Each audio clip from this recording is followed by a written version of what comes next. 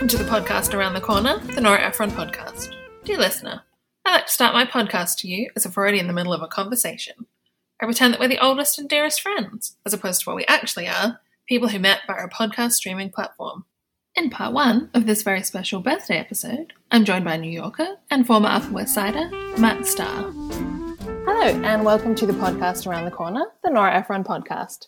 Join us every month as we celebrate the work of writer, filmmaker, and queen of romantic comedies, Nora Ephron. I'm Shawnee Mead, and today I'm joined by a very special guest, Matt Starr. Matt, thank you so much for joining me on the show. Thank you so much for having me. It is such an honor, as you know, because I probably respond to every single thing you post. Huge Nora Ephron fan, huge You've Got Mail fan, huge Upper West Side and New York fan, and rom-com everything. And I was just thinking when even hearing the title of the podcast, it's like, oh my God, other people are also obsessed with Nora. I forget because I'm so deep in it, alone when I watch the films or walk around the Upper West Side. And it is crazy that there is a podcast dedicated to all things Nora Ephron. Well, I mean, I've always thought it was crazy that there wasn't one before now. So true. So true. I check on iTunes and podcasts and go, why isn't there a Nora Ephron podcast? So yeah, that's why we decided to start one. My brain's just wall-to-wall Nora all the time, so I may as well pour it out into podcast format. Same. So You've Got Mail turns 25 this year. I cannot believe it. Yeah, so what's your history with the film, with You've Got Mail? I was trying to remember the first time I saw it, and I swear I must have seen clips here and there on TV, but it was one of those films growing up where I was like, oh my God, it's a rom-com. It's not for me. And then I get dumped March 2020, moved to the Upper West Side, and was really looking for something. And I found Sex and the City.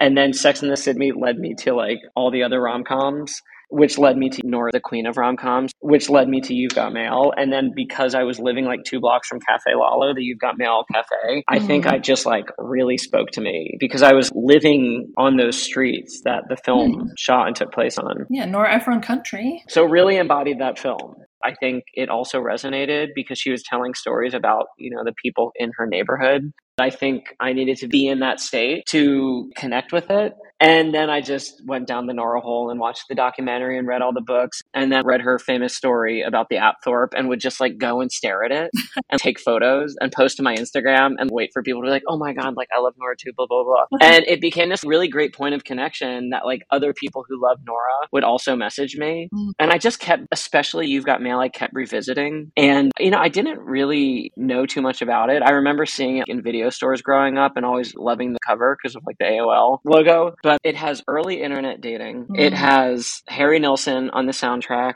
It has bookstores and it has the Upper West Side and it's written and directed by Nora Ephron. And to me, what could be better? And is there anything more perfect than that combination? Yeah, well, I don't think so. And I mean, 25 years later, it's still the perfect combo and it's still my personal favorite Nora. Same. And it's also when I rewatch it, I was actually rewatching the last scene on YouTube before doing the podcast just to get fully into the emotional zone. Still chokes me up. Just that 2.5 minute scene. When I hear Tom Hanks yelling for his dog and it's just what's coming and I get so choked up. But it also makes me curious, why hasn't there been other good rom-coms since then?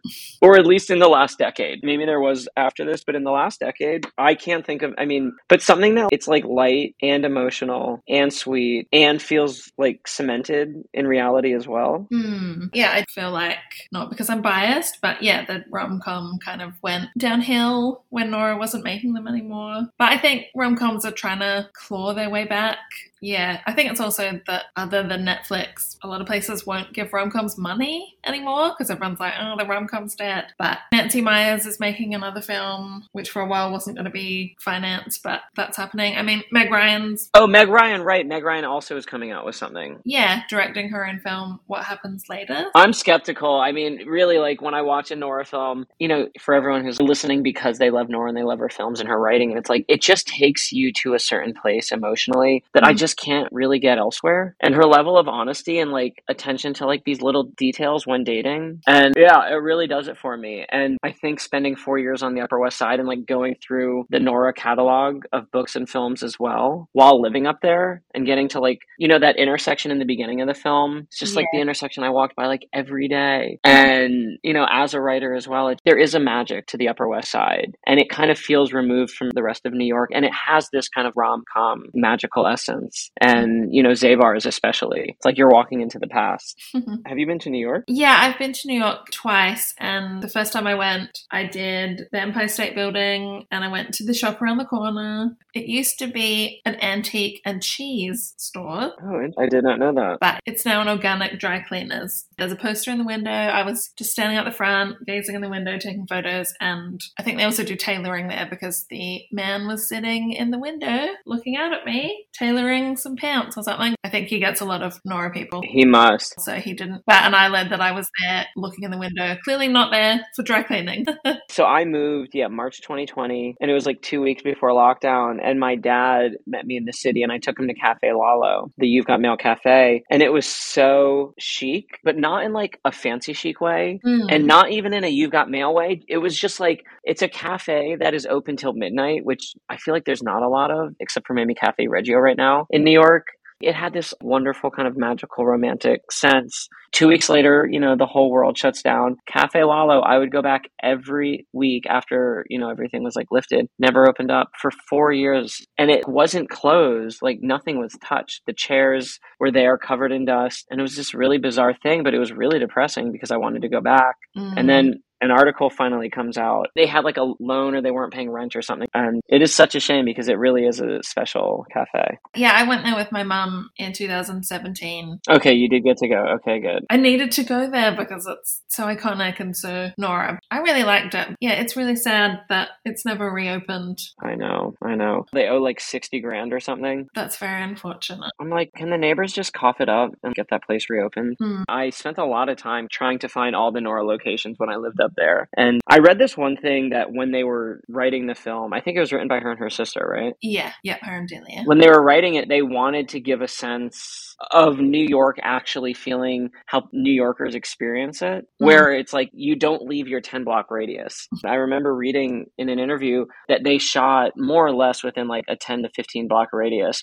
So it's like when you turn the corner, you know, you go from 89th and whatever to the following street, and it's like you really are there. And I do think you can tell in the film, like it does feel like you are on the Upper West Side. That's the neighborhood. Yeah, and having walked around that part, you get a few blocks in from the main street and all the traffic. It does really just feel like a little neighborhood. I think because I've seen New York mostly from the movies, I have this romantic idea of what New York is like. But actually on that day when I was just wandering around the Upper West Side, it actually felt like the movie feels to me. The Upper West Side, it feels like a film set. Yeah. So how did you first get into Nora? I don't remember the first Nora that I ever saw, but I was just watching them when I was a kid because my mum loves Nora Ephron. I don't think we saw You've Got Mail at the cinema, but I think we just rented it on video. But did you become obsessed? I don't think I did at the time, but I think it was always there as they were films that I'd always loved. But then in my late teens, I went back and did a massive 90s rom-com binge, and then I just became like completely obsessed with Nora from then on, and I was working my way through all of her films. But I mean, the obsession has grown since starting the podcast. Have you read her books? Yes, I love her books. Same. That voice is so wonderful. I've listened to them, I've read them, so I can't get enough. Yeah, and I mean, her essay about the Apthorpe is... That's the one that's, when I think about her writing, I always think about that. Because it's so Nora and it's so just New York as well. It's just like you get the apartment and then they just raise your rent, and it's just like, in New York, you can just never win. Like, New York will always win. She always felt that the Upper West Side was truly her home. It's just she ended up having to move. It all just got too expensive on the Upper West Side. It's so expensive. Where did she go? Did she go to the East Side? Yeah, Upper East Side. It's not as romantic, so their Zabar's is Eli's, and it's a very different vibe. I haven't made my way to Zabar's yet. You have to. Yeah, another like Nora thing. She's such a good interview too. I think it's just her voice was so strong and her thoughts and opinions on so many things. I've never seen an interview with her where she's flubbing over an answer. No, and she doesn't really suffer fools either. Like, no. The way she'll like go after someone too. Yeah, and I think because of Sleepless and You've Got Mail, people that don't know a lot about Nora have this sort of view of her as she was sweet and saccharine and cuddly and stuff, but I think she did like people thinking that about her, but She certainly was not cuddly. No, I'd love to be in a room and just like watch her work the room. Mm. Have you spoken to anyone who's worked with her? Yeah, I've spoken to a couple of people. I've had Linda Obst on the show, who was the producer of Nora's first film, This Is My Life. And she also executive produced Sleepless in Seattle, and they were friends forever. Beautiful. The way she just spoke about Nora was, and yes, listeners, if you haven't listened to that one, definitely listen, because that interview was fantastic. Oh, I definitely will. So generous with her time and her stories, and yeah, I think from what I've read and people I've spoken to, she didn't suffer fools, but she was completely loyal and she was so supportive. There's people I've spoken to that even long after they worked with her, she was still supporting them and helped people with networks. And she just really got people and just really understood humans. Amazing. I think that's why her films still resonate, because, I mean, there'd be a lot of rom-coms from the 2000s that they don't last the test of time as well, and people aren't still talking with reverence. Totally. I'll be honest. I remember when I went through the first introduction of Nora in her films, like in a serious way, and I tried watching Heartburn, but it was so triggering for me because of like where I was at. I couldn't finish it, and I still haven't seen it. It is good. I prefer the book. Yeah, I read the book, but the film, I could not get through it. I'll give it another try, though. Yeah, I definitely prefer the book. I think because the film feels like it's lost that strong voice from the book because there's no voiceover or anything. Right. I know that's always tricky when you're adapting a book that has a narrator and then you make a film, and that's always hard to add that in. But yeah, it doesn't feel as Nora-y. I mean, she didn't direct that one, but she wrote the script. Yeah, I didn't know. I mean, I didn't even know who is it Julia Childs or Child? I didn't know who she was until I saw Julia. And I mean, I'm going to say I'm obsessed, but clearly I'm not because I don't know her name. But that HBO show is wonderful, and the doc on her is wonderful. So apart from the New Yorkness and the locations, what are some things about You've Got Mail that you love? Well, I think as just like a lover of books, I just grew up going to bookstores constantly with my dad. I just love that the central locations are two bookstores, and it's just like books in general. And the characters, or at least Meg Ryan's love of books. I think for me, the combination of like early AOL online dating and communication with books and the Upper West Side, it's just like, it's everything I love in one movie. And it's a killer soundtrack. Yeah. I can't really think of another movie where the central locations are bookstores, which is kind of odd when I think about it, because bookstores are so prevalent. Even with Amazon, it's just like they're so romantic and so much happens in them. But yeah, I think for me, I discovered this film when I was spending a lot of time writing poetry. And I think just like seeing a film that the majority of it, or a lot of the scenes take place inside bookstores, I think was just really appealing. And it wasn't like nerdy. It was cool. You had some hotshot guy opening up his version of a Barnes and Noble, and like, seeing it now 25 years later, like, damn, that is a fucking like amazing bookstore. I'd like to go to the Fox bookstore. Yeah, I mean, I support independent, but yeah, I would. Same. I'll take a used bookstore. I'll take an independent bookstore any day. But the Fox bookstore is really nice. And I used to love Borders, and I loved that they had a coffee shop and you could just like wander around, and it was several stories and there were just books everywhere. And every time I watch that, I go like, sorry, Kathleen, but I probably would go to Fox Books as well, just because it looks fun and nice and shiny. They had different things. They were servicing two different communities. Yeah, I'm a sucker for a bookstore. I think that was already enough for me on top of the soundtrack. And yeah, I'm kind of nostalgic. Like, I think I was way too young to be dating online, but I was definitely AIMing and sending emails, and I was probably flirting over email. So I think just seeing like that time period frozen in this film and captured in a way, again, like I can't really think of another film where like AOL email is a central character. Yeah, and I think it was one of the first films about the internet that it didn't make the internet a scary thing. Because really, like, before this, you had the net. Sandra Bullock's identity is being stolen, and the internet's like this scary, horrifying abyss. But I think this was the first movie that went, hey, everyone, the internet, it's fun, and you can do different things, and you can meet people, and it's not this scary, big thing. No, it was the opposite. It was like romantic, and people were having emotional affairs, and no, it was like a fun, exciting place to be for you to like be yourself and express yourself. Yeah, and using a chat room as a replacement for meeting people through the newspaper, because this is based on the shop around the corner.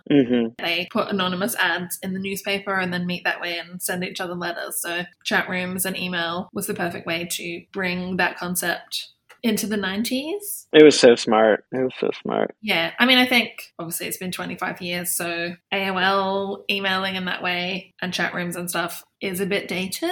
But it's also, even at the time, I feel like it was so romantic. If you were to like update this film and adapt it to now and it's like social media, like there's nothing romantic about social media. And No. I think it's because it was the first iteration of the internet. That like internet addiction, I don't think was a thing. And now like somebody just like being creepy on social media, I just don't think it would have that same romantic quality. Yeah, if you made a You've Got Mail of today, I feel like you'd have to go back to people writing letters. Right. I think you're right. Or like Dash and Lily, they communicate via a notebook. It would have to be something like that would be taking it back to not meeting someone online, meeting someone the traditional way. Mm-hmm. I think it would have to be that to be romantic. Yeah, otherwise it would have to be about Twitter or something. And I couldn't think of a more unsexy word. I was just reading in a book. It's so funny you brought the writing a letter up. In this book, they were suggesting that you should go write a thoughtful letter to a friend for no reason, just to like let them know you're thinking about them. And I never do that. And it's like, I just send work emails or emails that I have to send. It doesn't even cross my mind. Let me just write a nice email, because it's like I would just text that person. yeah. But I kind of love the idea of sending like a really heartfelt letter or email to a friend with like a few links of things that I find interesting online. I digress now, but does anyone use email for fun anymore? I don't think so. I hate emails. I think we all hate emails. I'll send an email if I have to. Every day I'm unsubscribing, I'm deleting, I'm blocking. It's everything I can do to like not let people into my inbox. I feel like letter writing's making a comeback because during all the lockdowns and everything, I know people were getting really into pen pals again because, you know, everything was shut down and it was a way of feeling like the world wasn't closing in around us. So everyone got the pen pal craze again. So yeah, I mean, maybe that will be what millennials will do now. They'll go, I'm sick of social media and I don't want to go on Tinder, and they'll just start writing letters to each other and meet that way. I hope so. I would love a pen pal. But yeah, I mean, maybe you'll start writing letters to friends from chatting to me about You've Got Mail. I think definitely. I mean, my personality really became Nora Ephron for like 2 years. Nora Ephron and Sex and the City, and it's all I talked about. So I don't think my friends would be shocked if that's what I started pen paling about. Just write everyone a Nora letter and tell them about wandering around the Upper West Side. I'm just standing at the front of the Apthorpe hoping someone will let me in. I've begged just to get a little tour. They will not let you in. I think maybe you'll just have to go on the tour of the building they use for Only Murders in the Building and then pretend. Yes, that's a few blocks away. Just like take some pictures. I think because they look pretty much identical inside. Because if I started watching that show, I had to go and go, is this the Apthorpe? And it went, no. A lot of people thought it was the Apthorpe, but no, it's I forget what it's called, but no, it's like 10 blocks away. Yeah, maybe just take some photos of the Apthorpe Gate, get into the Only Murders in the Building one, and then just pretend that you've somehow snuck in. I'm going to find a way in. I'll meet somebody. Well, if you find a connection to get in, definitely let me know for next time I'm in New York. Of course. Wander around and just be like, oh my God, Nora fangirling everywhere. But I'm sure the people at the gate are sick of Nora fans coming up and going, hey, can I come in? Let me look at the Apthorpe.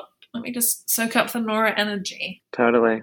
All right, well, thank you so much for joining me to talk about You've Got Mail. I still can't believe it's 25, which scares me a little bit because it means I was 8 25 years ago. I don't know how that is possible, but... Well, thank you so much for having me. I mean, any excuse to talk about Nora and You've Got Mail. Thanks. It was a pleasure. No, thank you so much. It's been a real treat chatting all about Nora and New York. So, yeah, thank you. Take care. Thank you for listening to this very special birthday episode of the podcast Around the Corner. You can find the show at The Nora Podcast on Twitter and Instagram. Subscribe to the podcast Around the Corner wherever you get your podcasts so you don't miss an episode. Please leave a rating or a review on iTunes. If you want to send me your thoughts on the show or on Nora, or if you just want to say hello, send me an email at thepodcastaroundthecorner@outlook.com. Join me in February as my guests and I continue to celebrate You've Got Mail's 25th birthday. In exciting news, I've recently launched Nora and New York, a newsletter exploring Nora Ephron's lifelong love affair with New York City. The first newsletter will be out in late February, and you can subscribe at noraandnewyork.substack.com.